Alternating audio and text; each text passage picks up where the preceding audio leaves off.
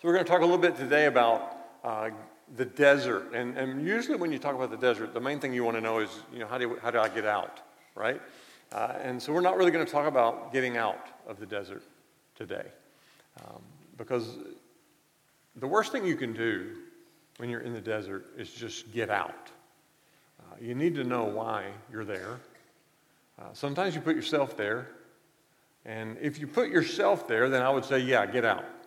And it's a quick recipe for getting out when you put yourself there, because the way we put ourselves there is through sin, and repentance will get you out. But when God takes you into the desert, and he does, and we'll see that in a minute, when God takes you into the desert, you need to stay there and get what he took you there for. Okay? So we're going to look at that today. I want to ask our guys to throw up on the screen, if you want to turn your Bibles to Luke chapter 4. We'll start at verse 1. Jesus, full of the Holy Spirit, left the Jordan and was led by the Spirit into the wilderness, where for 40 days he was tempted by the devil. He ate nothing during those days, and at the end of them he was hungry. The devil said to him, "If you are the Son of God, tell this stone to become bread." And Jesus answered, "It is written, man shall not live on bread alone." The devil led him to a high place and showed him in an instant all the kingdoms of the world. And he said to him, "I will give you all their authority and splendor. It has been given to me, and I can give it to anyone I want to. If you worship me, it will all be yours." And Jesus answered, "It is written, worship the Lord your God and serve him only." The devil led him to Jerusalem and had him stand on the highest point of the temple. "If you're the Son of God," he said, "throw yourself down from here. For it is written, he will command his angels concerning you to guard you carefully. They will lift you up in their hands so that you will not strike your foot against a stone." And Jesus answered, "It is said, do not put the Lord your God to the test." When the devil had finished all his tempting, he left him until an opportune time. Jesus returned to Galilee in the power of the Spirit, and news about him spread through the whole countryside. He was teaching in their synagogues, and everyone praised him. Now let's pray. Lord, I pray that you would speak to us this morning from your word, that you would teach us. We want to know about the desert place. We believe that you take us there for a reason. And we want to know. We want to learn from you. We want to be shaped by you. And so teach us today. In Jesus' name, amen. We love to go to deep places. I love Encounter. We've talked about that before. And we're a church that we talk about Encounter. We preach Encounter. We try to position ourselves on Sundays for Encounter. We want to encounter the Lord in worship. And I believe that God loves to take his people into that deep, intimate, life-giving place. I really do. But sometimes his methods for moving us into the good place can seem unusual. Sometimes he uses the desert to get us into the deep place. Sometimes he takes us into a dry place to get us into the river place. A desert is a place where it doesn't feel like much is happening. It's a place where it can be difficult to feel or sense God's presence. A good example of a desert might be what the disciples experienced after Jesus was crucified. If you think about it, nothing was going the way they thought it was supposed to go. They didn't feel like things were happening. It seemed like to them, after 3.5 years of rapid activity and the advancement of the kingdom, it seemed to them like everything had come to a screeching halt. In reality, more was happening in those days that Jesus was in the grave than at any other time in history. After the cross, Jesus defeats sin and death through the resurrection, And so this time that seemed like nothing's going on, nothing's happening, is actually a time when the most is happening. So again, the first question that we want to ask when you feel like you're in a desert place, when it feels like nothing's happening, it feels like things are not going well, things are not going in the direction that you wanted them to, or you just can't sense God's presence, you feel like maybe you can't hear his voice. The first question you need to ask is, did I do this or did he do this? Did I put myself here, or is this something that God is doing? And I believe that if you ask the Lord, hey, is there something going on here? Did I do this? Is there something I need to repent of? I believe that he will tell you. I don't believe he's going to turn his back and say, oh, well, you figure it out. I think that he will tell you if there is something you need to repent of, because he wants you to repent and he wants you to move out of sin and back into life-giving relationship with him. So ask that question, did I do this or did God do this? Sometimes sin will put you in a dry place, and repentance is really a change of direction. And so if you are walking into sin and it leads you into that desert place, then repentance simply means to turn and walk away from sin and walk towards God. And that will get you out of whatever desert you're in. But sometimes God will lead you into a dry place, into a desert place, a difficult place, in order to shape us or to grow us or to perfect us. Luke 4 says that Jesus was full of the Holy Spirit and that he was led by the Spirit into the desert. And if you notice, he's full of the Spirit and led by the Spirit as he goes into the desert. Did you notice how he came out of the desert? He comes out of the desert in the power of the Spirit. So something happened in the desert that was good. And so we want to look at that and try to figure that out. I'm just going to mention 3 things, and you could probably come up with more things than that. I tried to preach a sermon one time on things that Jesus did, and I thought it would be 4 weeks, and it was like 44 months, because he did a lot, apparently. So today we're just going to look at 3 things, okay? 3 things that happen in the desert, or 3 things that we can learn in the desert. And the first one is this: spiritual significance is greater than physical gratification, or an emphasis on the eternal supersedes emphasis on the temporal. Verse 2 says that while they were in the desert, while Jesus was in the desert, he was tempted by the devil for 40 days, and he had nothing to eat, and he was hungry. And the devil says to him, if you're the Son of God, then just tell these stones, tell this stone to become bread. Could Jesus do that? Yes, he could do that. Why didn't he? Because obedience to his Father and submission to his Father's purpose was more important than his own comfort. Other examples in Scripture of people who made decisions. Esau is one who chose physical gratification over spiritual significance. And it cost him dearly for the rest of his life. Esau traded his birthright and he traded his blessing for a bowl of soup because he was hungry. Here's the thing you need to know about Esau. He ate the soup. He lost the birthright. And by dinner time, he was hungry again. Because physical gratification is very temporary. And so when you choose to emphasize the physical over the spiritual, you're cheating yourself. You're cheating yourself. Samson is one who traded God's anointing for forbidden relationships. He chose temporary pleasure over spiritual significance. Joseph is one who chose spiritual significance over physical gratification. When Potiphar's wife pursued Joseph, he said no to her and he ran from her. And the reason that he ran from her is because he said to give in to temptation would be a sin against God. He recognized that God had a purpose for his life and he didn't want it to be derailed for a moment of pleasure. Judges 16:20 says of Samson, and this, to me, this may be one of the saddest verses in all of Scripture. Judges 16:20 says, "But he, Samson, did not know that the Lord had left him." He did not know that the Lord had left him.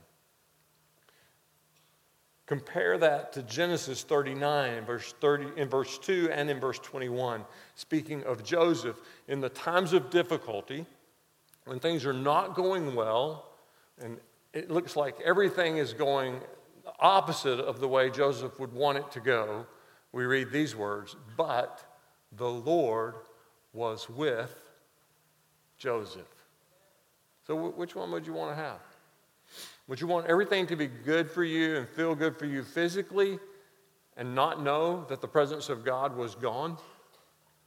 Or would you rather be maybe in difficult circumstances, things not going so well, but have the assurance that the Lord is with you? Jesus says to the enemy, to Satan, man doesn't live by bread alone. There's more to life than what you can touch, what you can eat, what you can drink, what you can own. God has put us here for a purpose, and the enemy will try his best to put you in the ditch. God has put you, he has called you to himself, not just so you can go to heaven when you die, but God has called you to himself because he has a mission for you on earth. He wants to use you to influence for the kingdom of God. And the enemy is against you. And he will do everything he can and anything he can to put you in the ditch. Jesus, in the desert, would not allow his purpose to be harmed or sidetracked by temptation or by an overemphasis on the natural. Jesus said it clearly. We don't live by bread alone. He went 40 days without eating. Can we go 40 minutes without thinking about food? If you don't fast on a regular basis, let me just encourage you, just as a matter of spiritual discipline and learning to emphasize the eternal over the temporal, the spiritual over the physical. Try making fasting a regular part of your life. Fast one day a week, or even just fast a meal a week. And take that time to focus on the Lord and pray. Time that you normally would use to eat, use it to pray, to listen to the Lord, and see if it doesn't make a difference in your life. The second thing, so the first thing that we learn is that spiritual significance is more important than physical gratification. And the second thing we learn in verses 5 through 8 is that the desert teaches us to put God first, to worship only him. Satan says, "Worship me, and I'll give you all of this." Now, you need to understand, he wasn't lying. It had been given to him. It was a temporary delegation, but it was a delegation nonetheless. And he had authority over earth for a time. And so he's saying to Jesus, "I can give you all of this." And it was his to give. Now, you may never in your lifetime be tempted to worship the devil. You know, I mean, in a room like this, I would not expect to find many of you who wrestle regularly with the temptation to worship the devil, right? But is that all there is to it? No, not really. How about this? How about, hey, why don't you compromise your integrity just this once? Hey, why don't you take credit for something that really belongs to somebody else? Nobody will know, and it'll feel so good. Or how about just indulge in sin for a moment? You can ask forgiveness later. It really comes down to this. Who meets your deepest needs? Who meets your deepest needs? Who or what do you look to meet your needs? Most people who are experts in this category would say that our deepest needs are acceptance, identity, security, and purpose. Acceptance, they say, is knowing you are loved and needed by others. Identity is knowing that you're individually significant and special. Security is knowing that you're well protected and provided for. And purpose is knowing that you have a reason for living. So who are you going to look to when it comes to these things? And I would suggest that the source of fulfillment of our deepest needs is the single most important factor in life. If you look to have any of these needs met by someone other than God, it will eventually leave you empty and fractured. Empty and fractured. And that's just you. Not to mention what it will do to the people in your life that you're looking to meet those needs, who were not created and are not equipped to meet those needs. Only God. Only God is equipped to meet these needs, these deep, most important, fundamental needs of acceptance, identity, security, and purpose can only be met by God. Our primary pursuit must be God himself. He has to be first. And when he is, everything else tends to fall into place. Scripture says it, seek ye first the kingdom of God and his righteousness, and everything else will follow. When he's not, when God is not first, things are okay as long as there's no desert, right? As long as things are going smoothly, things are great. But the minute trouble comes, it gets ugly. So the second thing that we learn in the desert is that God is first. And if you want things to go well in life, he has to be first. Seek you first the kingdom of God. Put him first. If you don't, and you just kind of have him over here on the side, you know where he is. You can call him if you need him, right? If you carry on like that, it may be okay for you when things are going well, but when trouble comes, you may find yourself in Samson's shoes. You had him at arm's length. You think everything's fine. Now trouble comes and you turn and you can't find him. God wants to be first. His instruction to us is put me first. Put me first so I can put your life in order. He won't be second. He won't be third.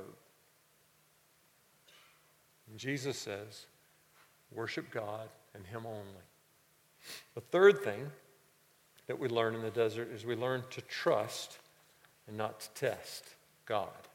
We learn to trust God and not to test him. Verses 9 through 12, Jesus answers to the first two temptations. You'll notice Jesus quotes Scripture. And so in the third temptation, Satan tries to get a little cute, and he tries to turn the tables a little bit, and he quotes Scriptures. And he says, if you're the Son of God, throw yourself down from here, for it is written, he will command his angels concerning you. And Jesus says, it also says, do not put the Lord your God to the test. Now, here are the two most common errors that we make when it comes to dealing with Scripture. One is making Scripture say something it doesn't say to meet our own situation. That's what Satan's doing here. He's making Scripture say something. He's bringing it meaning and interpretation to fit his purpose. And then the other side of the coin is when we live life at a level much lower than God offers through Scripture. So we don't want to fall into either of those errors. We don't want to take Scripture and shape it and turn it and twist it to make it fit our situation. But we also don't want to ignore the wealth that God offers, the relationship and the depth and the freedom that God offers to us in His Word. So we don't want to twist it, but we also don't want to settle for less. When the desert comes, you will find out if you trust God or if you will, in fact, test God. Will you believe that even though things are not going the way you want them to, that God has a plan? Or will you complain and manipulate and try to get God to do things your way? To trust Him means to lay down your plan and follow Him wholeheartedly. To trust Him means saying yes without any buts, without any ifs, without any conditions. Job said, even if he kills me. How about that? Job says, even if he kills me, I'll trust Him. Shadrach, Meshach, and Abednego, when they were told to bow down, they said, put us in the furnace, turn it up as hot as you want. Our God will deliver us. But even if He doesn't, we're not going to bow down. Does your trust, here's the big question of the day, does your trust exceed your understanding? Does your trust exceed your understanding, or does your trust depend on your understanding? Trust that depends on understanding is not really trust. Just like faith that depends on sight is not really faith. After all of the temptations, Luke says that Jesus returned to Galilee in the power of the Spirit. Now, as a body and as individuals, we want to walk in the power of the Spirit. The question is, are we willing to follow Jesus through the process? Are we willing to follow Jesus through the process of shaping and equipping and molding? Because it has been compared by some to being on an anvil. Not to being an anvil, to being on an anvil, to being hammered. Have you ever thought about that? Have you ever thought that maybe God's work in your life is like you being hammered? And I don't mean that kind of hammered. I mean the kind of hammered that an anvil gets. You know what I'm saying? That the powerful hand of God to shape us into who He wants us to be can hurt. It can. But the reason God is willing to hurt us in order to make us is because He, above all else, knows that spiritual significance is greater than physical gratification. That the spiritual is more important than the physical. That the eternal has more weight than the temporal. And so God will do what He will do to make you into the man or the woman that He called and created you to be.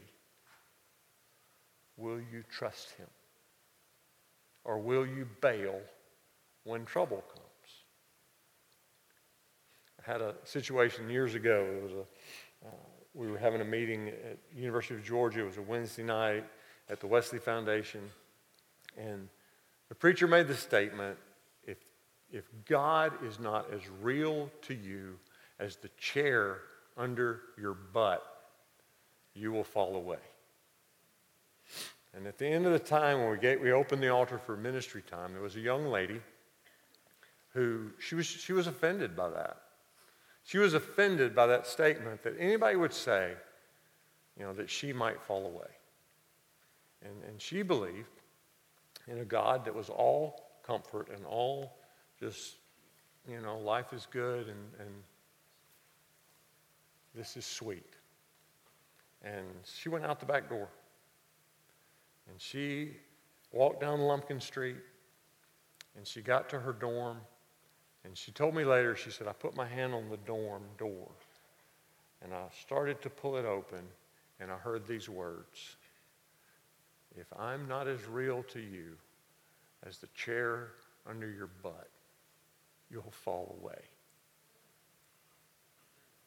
And she let go of the door, and she turned around, and she marched right back down Lumpkin Street and back in the back door of Wesley and straight down to the altar.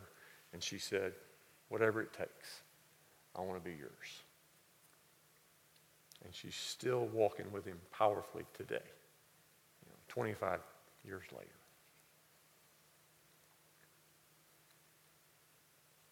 God wants to use you.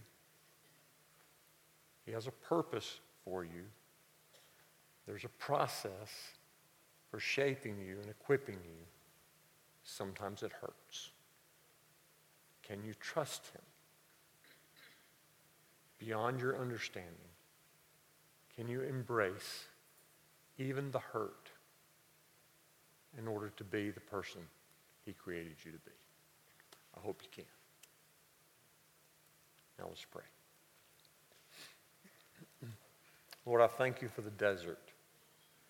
And the truth be told, we learn more there in the hard times than we do in the good times. And so I pray, keep us there as long as we need to be there and no longer. Shape us and mold us and make us into the men and women you've called us to be, so that we can be of use in your kingdom. In Jesus' name, amen.